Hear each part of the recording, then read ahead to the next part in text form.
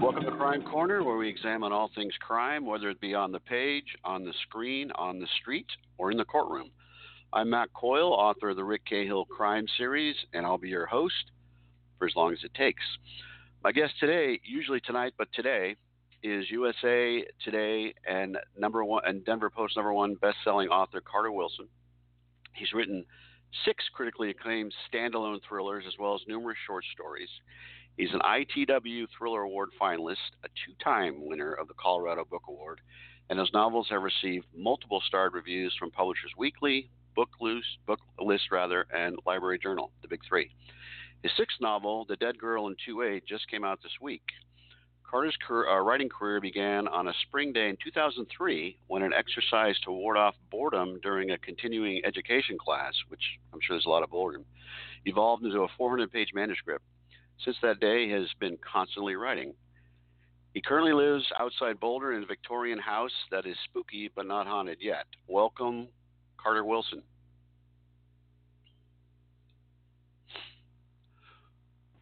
Welcome, Carter Wilson. Oh, can you hear? Can you? Yep. I forgot to take you off of mute. Once again, technical difficulty. This time my fault. Thanks for having me on, Matt. You bet. I appreciate you hanging around as the last technical difficulty, which is actually, for a change, I had nothing to do with, but and we still don't know what happened, which is exciting for whenever it could happen again. But anyway, exactly. Thanks for coming on this holiday weekend, and the book is fresh off the press. Tell us a little bit about the Dead Girl in 2A. Yeah, well, thanks for the opportunity. And yeah, it just came out on Tuesday, so I'm pretty excited to kind of see it out there. That's always a good feeling. But, it's I write standalone psychological thrillers, and this one is, like the others, completely unrelated to anything I've written before. And, like with my other books, it all just kind of starts out with an opening scene that I think of, and I have no idea where it's going from there. And I wrote a scene about 2 people meeting on a plane, and they sit next to each other, and they're just viscerally convinced that they know each other. They each have that feeling, even by smell. They have this sense that they're somehow linked, and they spend the entire flight trying to figure out what they have in common. And really the main thing they find out that they do have in common is neither of them have any memories of their childhood before about the age of 10. And as the plane's landing, the woman confesses to the man that she's actually going to her destination in Colorado to kill herself, and she disappears into the airport. And so essentially the story is what happens after they get off that plane. That's what you call a hook. I hope so. So I read something you said about your father on your website that leads me to believe this in some ways is a very personal book for you. Was it? Yeah, it is a very personal book for me. My father passed away at the age of 69, actually 10 years ago this year, from early onset, complications from early onset Alzheimer's. And that was a real anomaly in our family. His mom lived to be 103. So dealing with that was a struggle. And as I kind of look back over my writing career, I see that kind of the thread of memory, appears throughout my different books in one form or another. And when I sat down to write The Dead Girl in 2A, I was very cognizant that I wanted to fully embrace the idea of memory head on and really just kind of have that be a strong theme for in the good sense and the bad sense throughout this book. So that was something that was important to me to do. And because memory is beautiful and memory is frightening, and kind of the duality of that, I think makes for a compelling story because we can all relate to that. Well, it's a very compelling story, and obviously memory can be fleeting, but it can also be wrong. Right. So I don't want to have to delve too much into your grieving your father, but so it's been 10 years, and memory's always played a part in some ways in your books. Why write this book now? Do you have an answer for that? Yeah, I don't know if I do have an answer for that actually, because it's funny, I don't sit here and think about like, oh, it's been 10 years. What's been happening actually is I've been finding myself grieving more than actually I ever have. And it's just been occurring to me like, oh my God, it's been 10 years. And I don't know if that's just coincidental, but it's been actually a very strange past few months. But I think as I started writing this book, I wasn't cognizantly trying to set out and say this is I'm honoring my father by writing this book. It was more that, I think there's something about my own fear of losing memory. After witnessing, my father going through that, the horror that kind of seeps into your own bones about that. And then just there's something about that, you can't escape your own mind. And to me, that is the most frightening aspect of human nature, is that no matter what things happen to you, if there's something in your mind, you're trapped within it.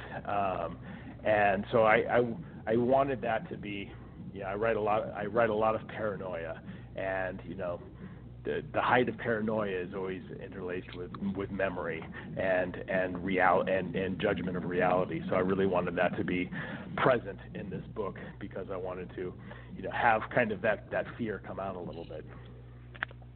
Well, it certainly does. So you talked about having a scene, a scene comes to you and the story comes from there. So let me ask you about Jake and Clara, the two protagonists. Jake's a little bit, the protagonist A, but did their characters come from the necessity of telling the story, or did the story come from them? If that makes any sense. It's a very writery question. It does make sense. You needed to have the two characters, right? Whether they were a man and a woman weren't necessarily in the forefront of my mind, but I needed to have two strangers. And as I started thinking more about it, and in fact I wrote that opening scene, I just had them on the plane. And I didn't even have necessarily the part about the memory in there. And then towards the end of the scene, one of the things I do when I write is I'm continuously asking myself, well, what if this happens? What if that happens? Because they don't outline. And so that's how I create my stories, just kind of throwing those things in there. I'm like, so then it was, well, what if she's going to kill herself? And then I thought, what if her point of view is completely told from a prolonged suicide note that she's writing in progress throughout the book? And so then it became, okay, I need to have these 2 points of view if I'm going to show it this way. And so essentially she's documenting, her goal is to write down everything she can remember, the highlights of her life, and she's working back from present day, from meeting Jake on the plane, back to her earliest memory. And once she gets to the point of reaching her earliest memory, that's when she's going to kill herself. So when I kind of figured that out, then I'm like, okay, I've got a lot of material to work with here. I'm glad you mentioned point of view, because that was what I was going to ask you about next. You really have multiple points of view in the story. You have two first person. You've got Jake, and then you do have Clara in her suicide notes in first person. But you also have third person looking at both those characters, which I thought it was very effective, and it really works for the story. But did that sort of evolve from the characters themselves, or did you have an idea, this is the only way I can tell the story? Yeah, that's a great question. I struggled with that, actually, because I prefer to keep things as simple as possible, and this story ended up being kind of anything but. And so it was just those two tenses, points of view. And then at one point I just realized, like, if I'm going to keep telling Claire's story, it's got to shift away from this suicide note.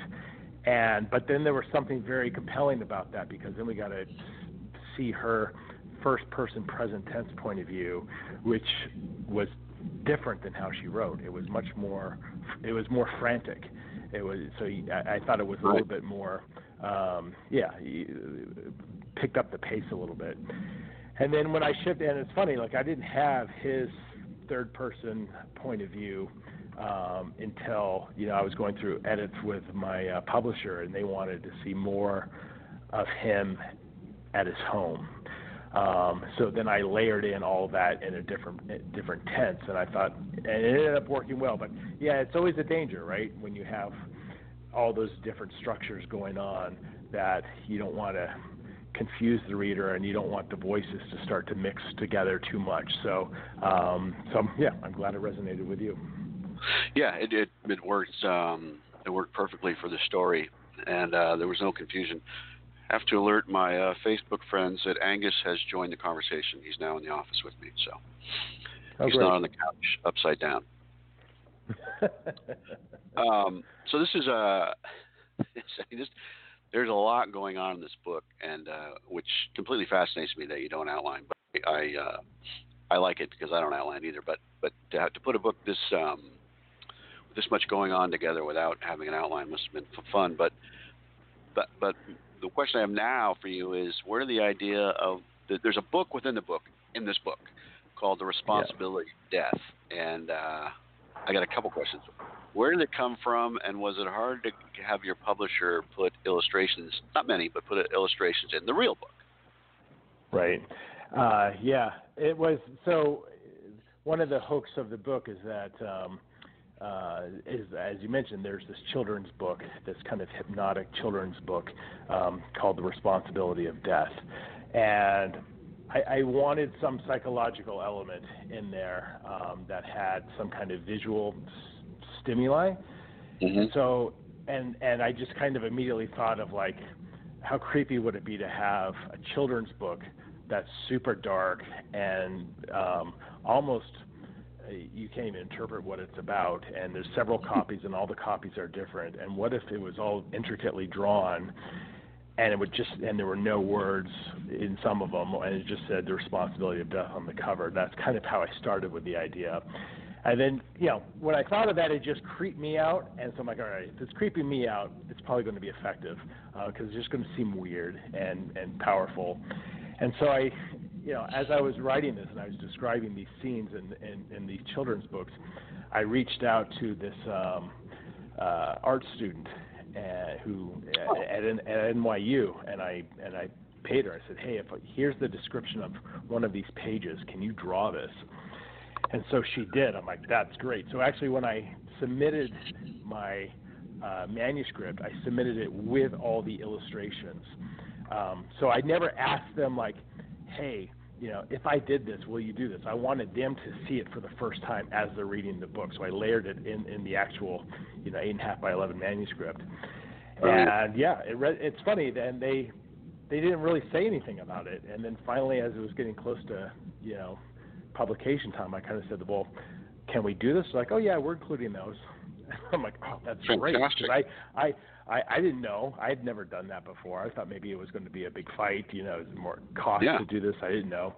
So, but yeah, they were super cool about it. So I was very excited. And like you said, I didn't do too many, but I wanted to have enough where a reader kind of was going by and they're like, wait, is this real? I really wanted to have that effect. Yeah, they're effective. So the illustrations that made the book, were they this art students from NYU? Was the actual ones, or they? Yeah. Wow. Yeah, exactly. So, and the publisher actually printed out posters for swag.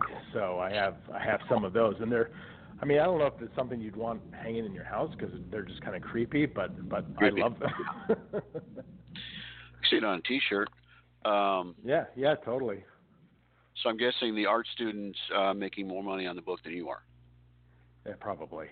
Yeah. So I have to send her a copy. Actually, she, I made sure she got credited, and I'll send her a copy. I'm sure she's long since forgotten about it. Well, she's famous now. All right. So I was reading your blog, one of your blogs, and you wrote something very interesting and kind of resonated with me. You wrote that you think storytelling is 20% idea and 80% mood, and what you set out to do when you write a story is that you never have a fully formed vision of what the plot will be, but you know how you want the story to feel. How long does it take you to find that mood for each book? Because I imagine there's this, you don't just sit down and the mood comes to you, or maybe it does. And how long, when you're writing, when you start each day, does it take to find that mood? Yeah, it doesn't take me long. I'm very I don't know, segmented, I guess, as a writer. I don't think about my stories most of the day. When I try to write once or twice a day, and when I sit down, I can just kind of turn it on and get, headphones on. I'm usually listening to thunderstorms when I write, and I can get into that world very quickly, and I can get out of it very quickly. And then again, I go through the rest of my day without really much thinking about it. So most of the moods, I write psychological thrillers, definitely on the dark side. So a lot of my moods are menacing. So it's as whatever degree of menacing that I want to have. But I would say, with Dead Girl in 2A, despite the title, it's probably, in my mind, I wanted it to be more of an emotional book, more of a book about kind of about hope and the power of life, and not quite so menacing, even though I know there's a lot of menacing elements about it. And I can tell if I start feeling emotional when I'm writing, I can tell that I'm striking the chord that I want to strike. And if I can get into that mood, and if I can kind of feel that atmosphere, then usually the plot comes along relatively quickly after that. Well, it's you talk about hope. It is it's an internal struggle story for sure, which all good stories are. So, does the mood? Have you ever had a book where you've got this mood idea? Has it ever changed as you got more involved with the story? Yeah, it always does. I feel like it always starts out darker than it ultimately becomes, because it's usually about 2/3 of the way, sometimes 3/4 of the way down into the book that it hits me. I'm like, God, this is what this book is about. This is the theme that I've been dodging the whole time. This book is, in one case, I realized the book was about saving people, everybody trying to save everybody else, and I'm like, and it hit me like 3/4 of the way through.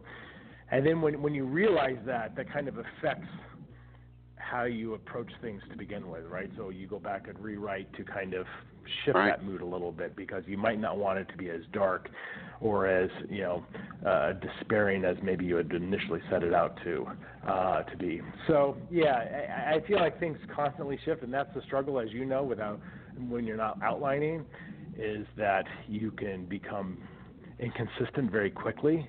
And you have to kind of step back and kind of reevaluate the work and say, okay, what is it that I'm trying to say here? And am I kind of going off topic or going out of mood in order to do that? And do I need to readjust? So, lots of rewrites, lots of input from the editor. This one in particular, probably the hardest book I've ever written, because it became so intricate, and then the edits were pretty tremendous. And when I was done with it, I was exhausted. I just I need to write something straightforward next. Probably won't happen though. Is it funny how the? Cause it sounds like our writing process is kind of similar. Is it funny how much the subconscious gets involved? Where, like you said, because when I start writing a book, I don't think about theme, but generally one emerges, and like you said, you don't really know until you're 2/3 of the way in, and then I think that's the freedom of not outlining. Yeah, and I think, I can't outline. I've tried it, and I definitely have moments where I'm like, okay, I know these 10 things need to happen by the end of the book. Right. However I'll know things like that, but yeah, if I stop and start thinking early on about, like, okay, what's the character's arc? How are they going to change by the end? All those things that you're supposed to be doing, it overwhelms me, and I don't know the answers to it, and I get scared. But now I've written enough where, like, okay, I trust my subconscious, and I trust that something will emerge that will make sense. And I know I'll be cutting a lot of things out. I'll be writing entire scenes that I know aren't going to make it. But ultimately, I have confidence in myself to say, okay, yeah, thematically this is going to make sense. And theme is also left up to interpretation. Sometimes I'll see a theme in my book that I don't know if anybody else does, but to me, that's what the book is about. And if I tell that to somebody, then they might be surprised because they saw it entirely differently, and that's okay too. Right.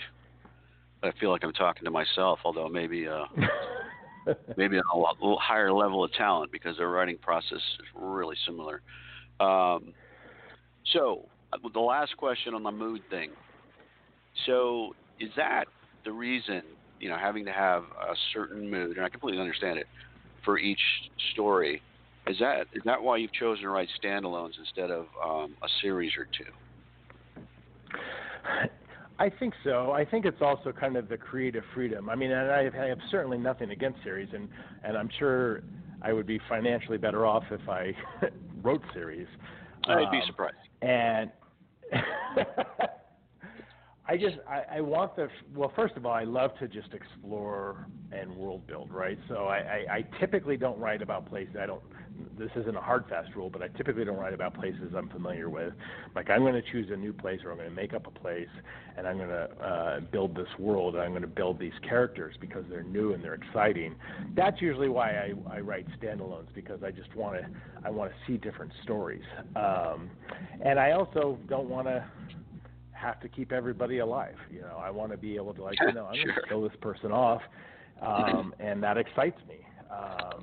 And I don't always have happy endings, and that's something to me that I kind of cling towards. But again, I'm definitely not against writing series. I'm more kind of intrigued with what I'm writing something now that I just finished another book, and then I'm kind of picking up something from the same location, but an entirely different set of people. So almost like, when you watch like Fargo, how the TV show Fargo, it's called Fargo, but every season is a completely new cast, or True Detective the same way. I kind of like that idea, that there's some interwoven relationships or settings, but not a direct overlap. So when you're writing about a different place, do you, not one you've made up, but an actual city, do you try to go to the city? Yeah, typically I did. Probably the best example of that, because I just almost randomly picked it on a map, was Manchester, New Hampshire, the setting for Mr. Tinder's Girl. So I went there for 3 days and just walked the streets and just got a feel for it, and that was fantastic. I don't think it was critical that I did that, but it was definitely helpful. Yeah, it's sometimes you can pick up. I cheat. I write the city that I live. Although I just did write a book that took place in a different city, and that was really difficult for me because I couldn't get out and just drive around and get look at areas that I wanted to. Right.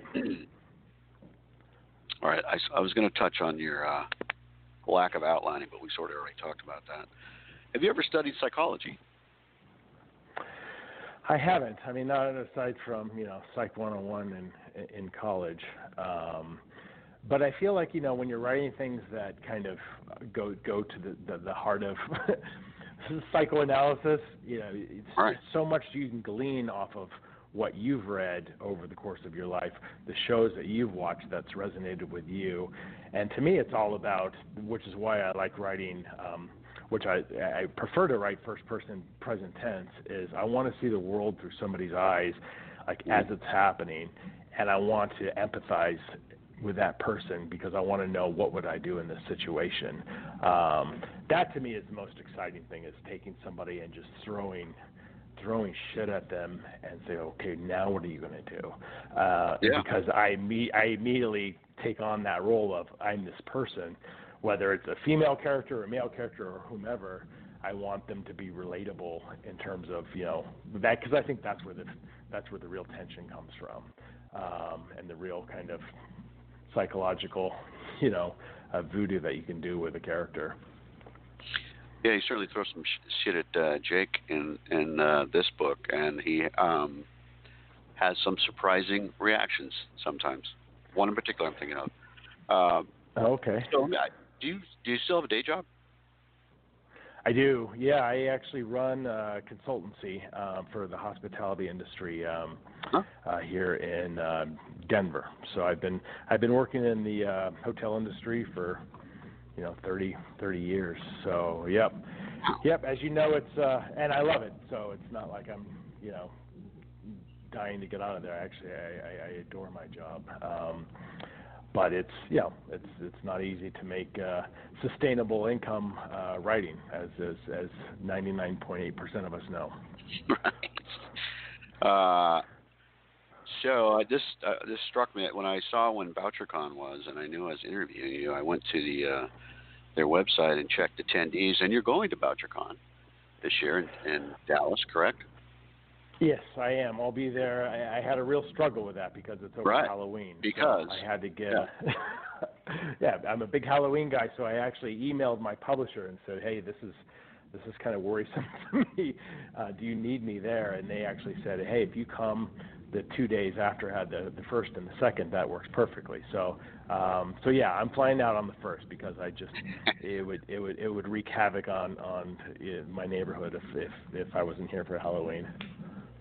Or it may wreak less havoc on your neighborhood if you weren't there for Halloween. That's true.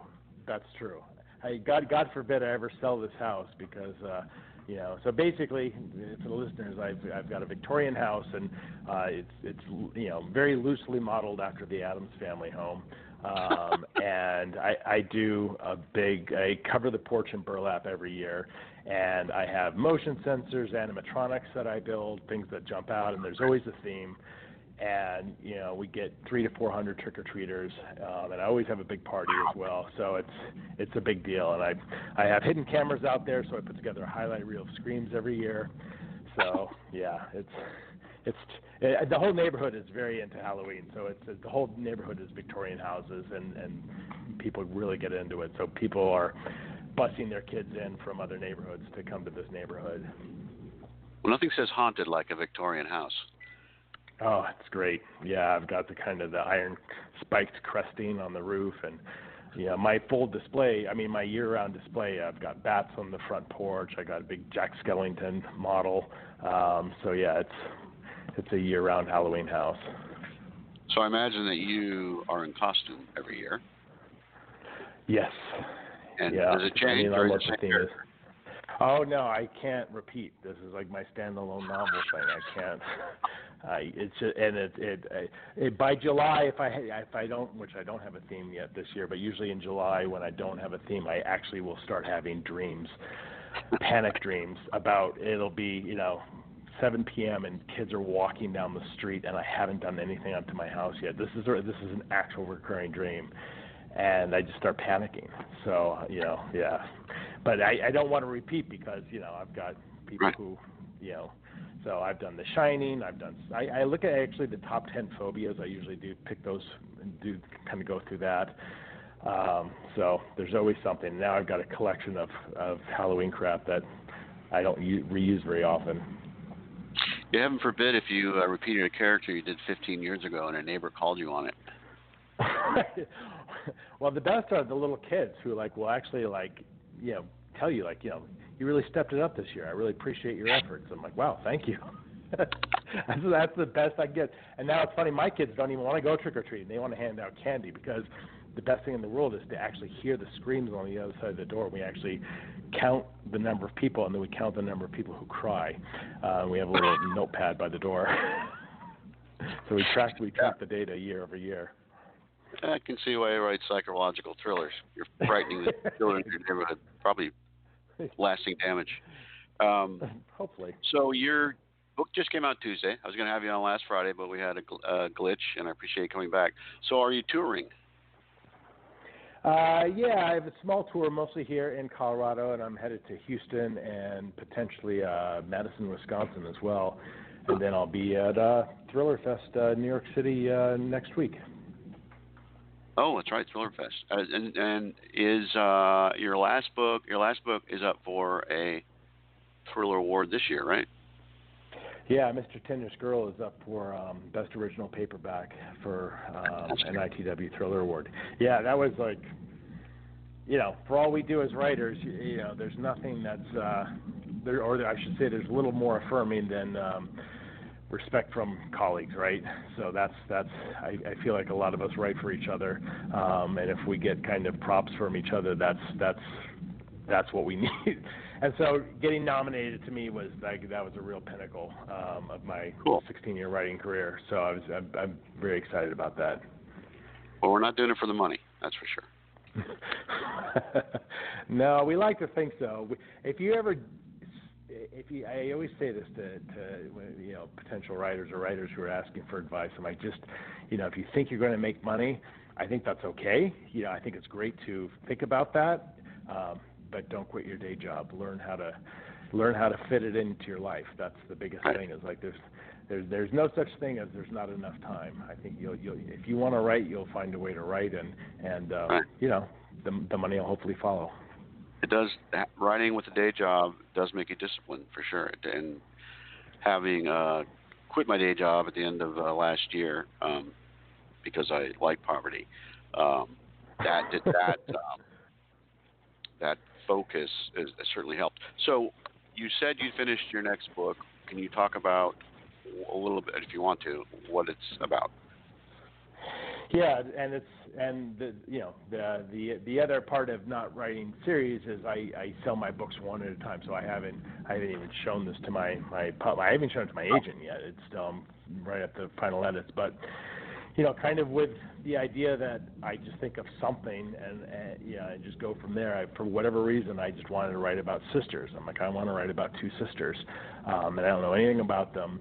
But the setup of the book is essentially that this 37-year-old woman with an 11-year-old son, she's married. The husband dies from an overdose of sleep medication and alcohol.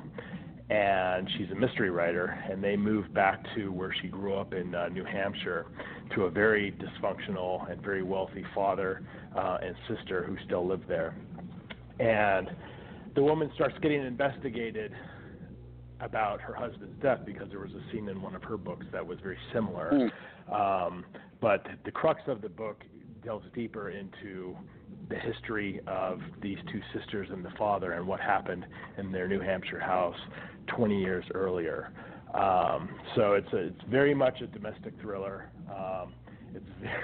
It's very dark, much more kind of straightforward than The Dead Girl in 2A, and I would probably say more menacing. But I loved writing it, and it's probably the fastest thing I've written since my first book. So I just kind of felt it all come out of me, which was great. That's going to be a rare and good feeling.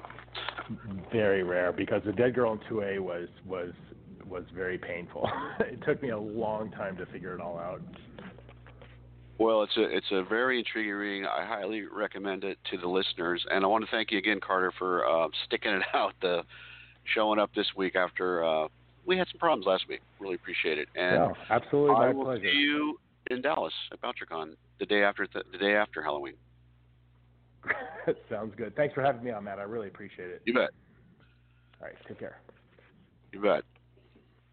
All right, so next week I'm going to have Terry Shames on to discuss her latest book, A Risky Undertaking for Loretta Singletary, and hopefully I'll have her on and we don't have some other technical that I create or don't create.